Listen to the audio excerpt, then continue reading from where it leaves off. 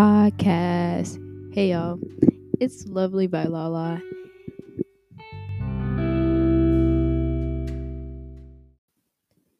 Here's a fact: a bilingual person is a person that speaks two languages. Hello, I'm here with Kathleen today. She is bilingual.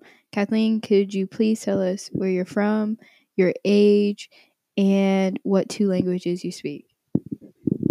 I'm from Italy. I'm 16, and my two languages are Italian and English. All right, now we have a few questions for you. So, how do you like Italy, and how long have you been here? Oh my god, it's a funny question. I've been here my whole life. I was born here, and um, I don't, I don't really like Italy, but I don't hate it per se. All right, and so I want to know, are there any Italian schools that you have attended? Do you go to the American school now? What's your situation? So yeah, I went to the elementary school and even preschool. I did the nun school for pre-K, and then I went to elementary school, and then I also did middle school, which was a really sad period for me. But yeah, I am attending VHS now, and hopefully we'll be going to college in the States. Now, was the schools that you attended before Italian schools, or were they American schools? They were Italian schools. It was hard because since I was a young kid, I was begging my mom to actually go to middle school on base. My dad didn't agree with it, and also for the Italian law, you have to be at least 13 before changing schools in other country.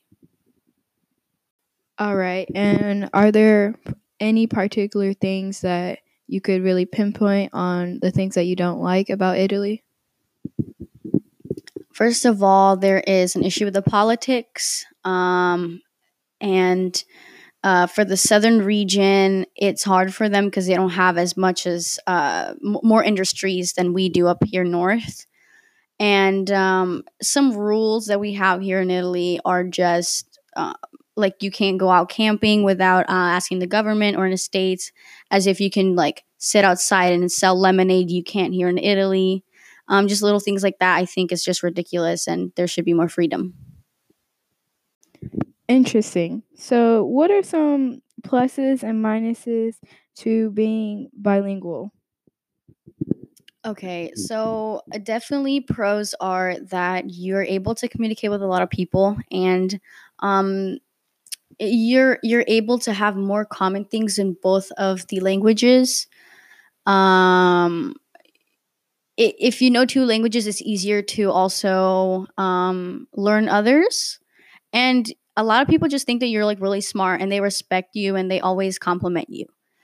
Cons are that you really don't associate with a lot of people, so you get picked on because you're like, oh yeah, you're Italian, and oh yeah, you're American. um and also the culture ties into it, so like, here in Italy we do this, and in the States you don't, and I get picked on. And other things is that you kind of mix up the languages sometimes, and it just gets really confusing, but yeah. Now, for our concluding question, this is a question that we've all been kind of probably been wondering. Do bilingual people dream in different languages? Oh, yes, definitely. It's kind of crazy because I would be dreaming about my Italian friends that speak in English and vice versa, but it's more of an exercise of a brain, which you are able to train yourself to speak in another language. And how to do that is you want to speak more of a language that you want to dream about. So I always dream in English recently because I go to school, and I speak English. But when I'm, speaking with my Italian aunt, and I spend some time at her house that night, I will definitely dream in Italian. All right. Now, That's interesting because I could only imagine me only really speaking English and then speaking in a second language also. I'd probably be very confused in my dreams.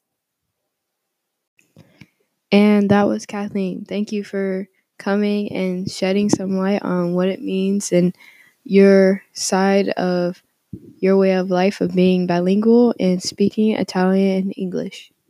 Yep, no problem. Ciao.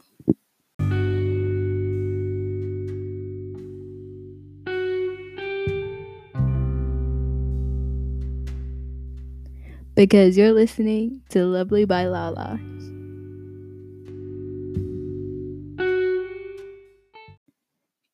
Thanks for listening.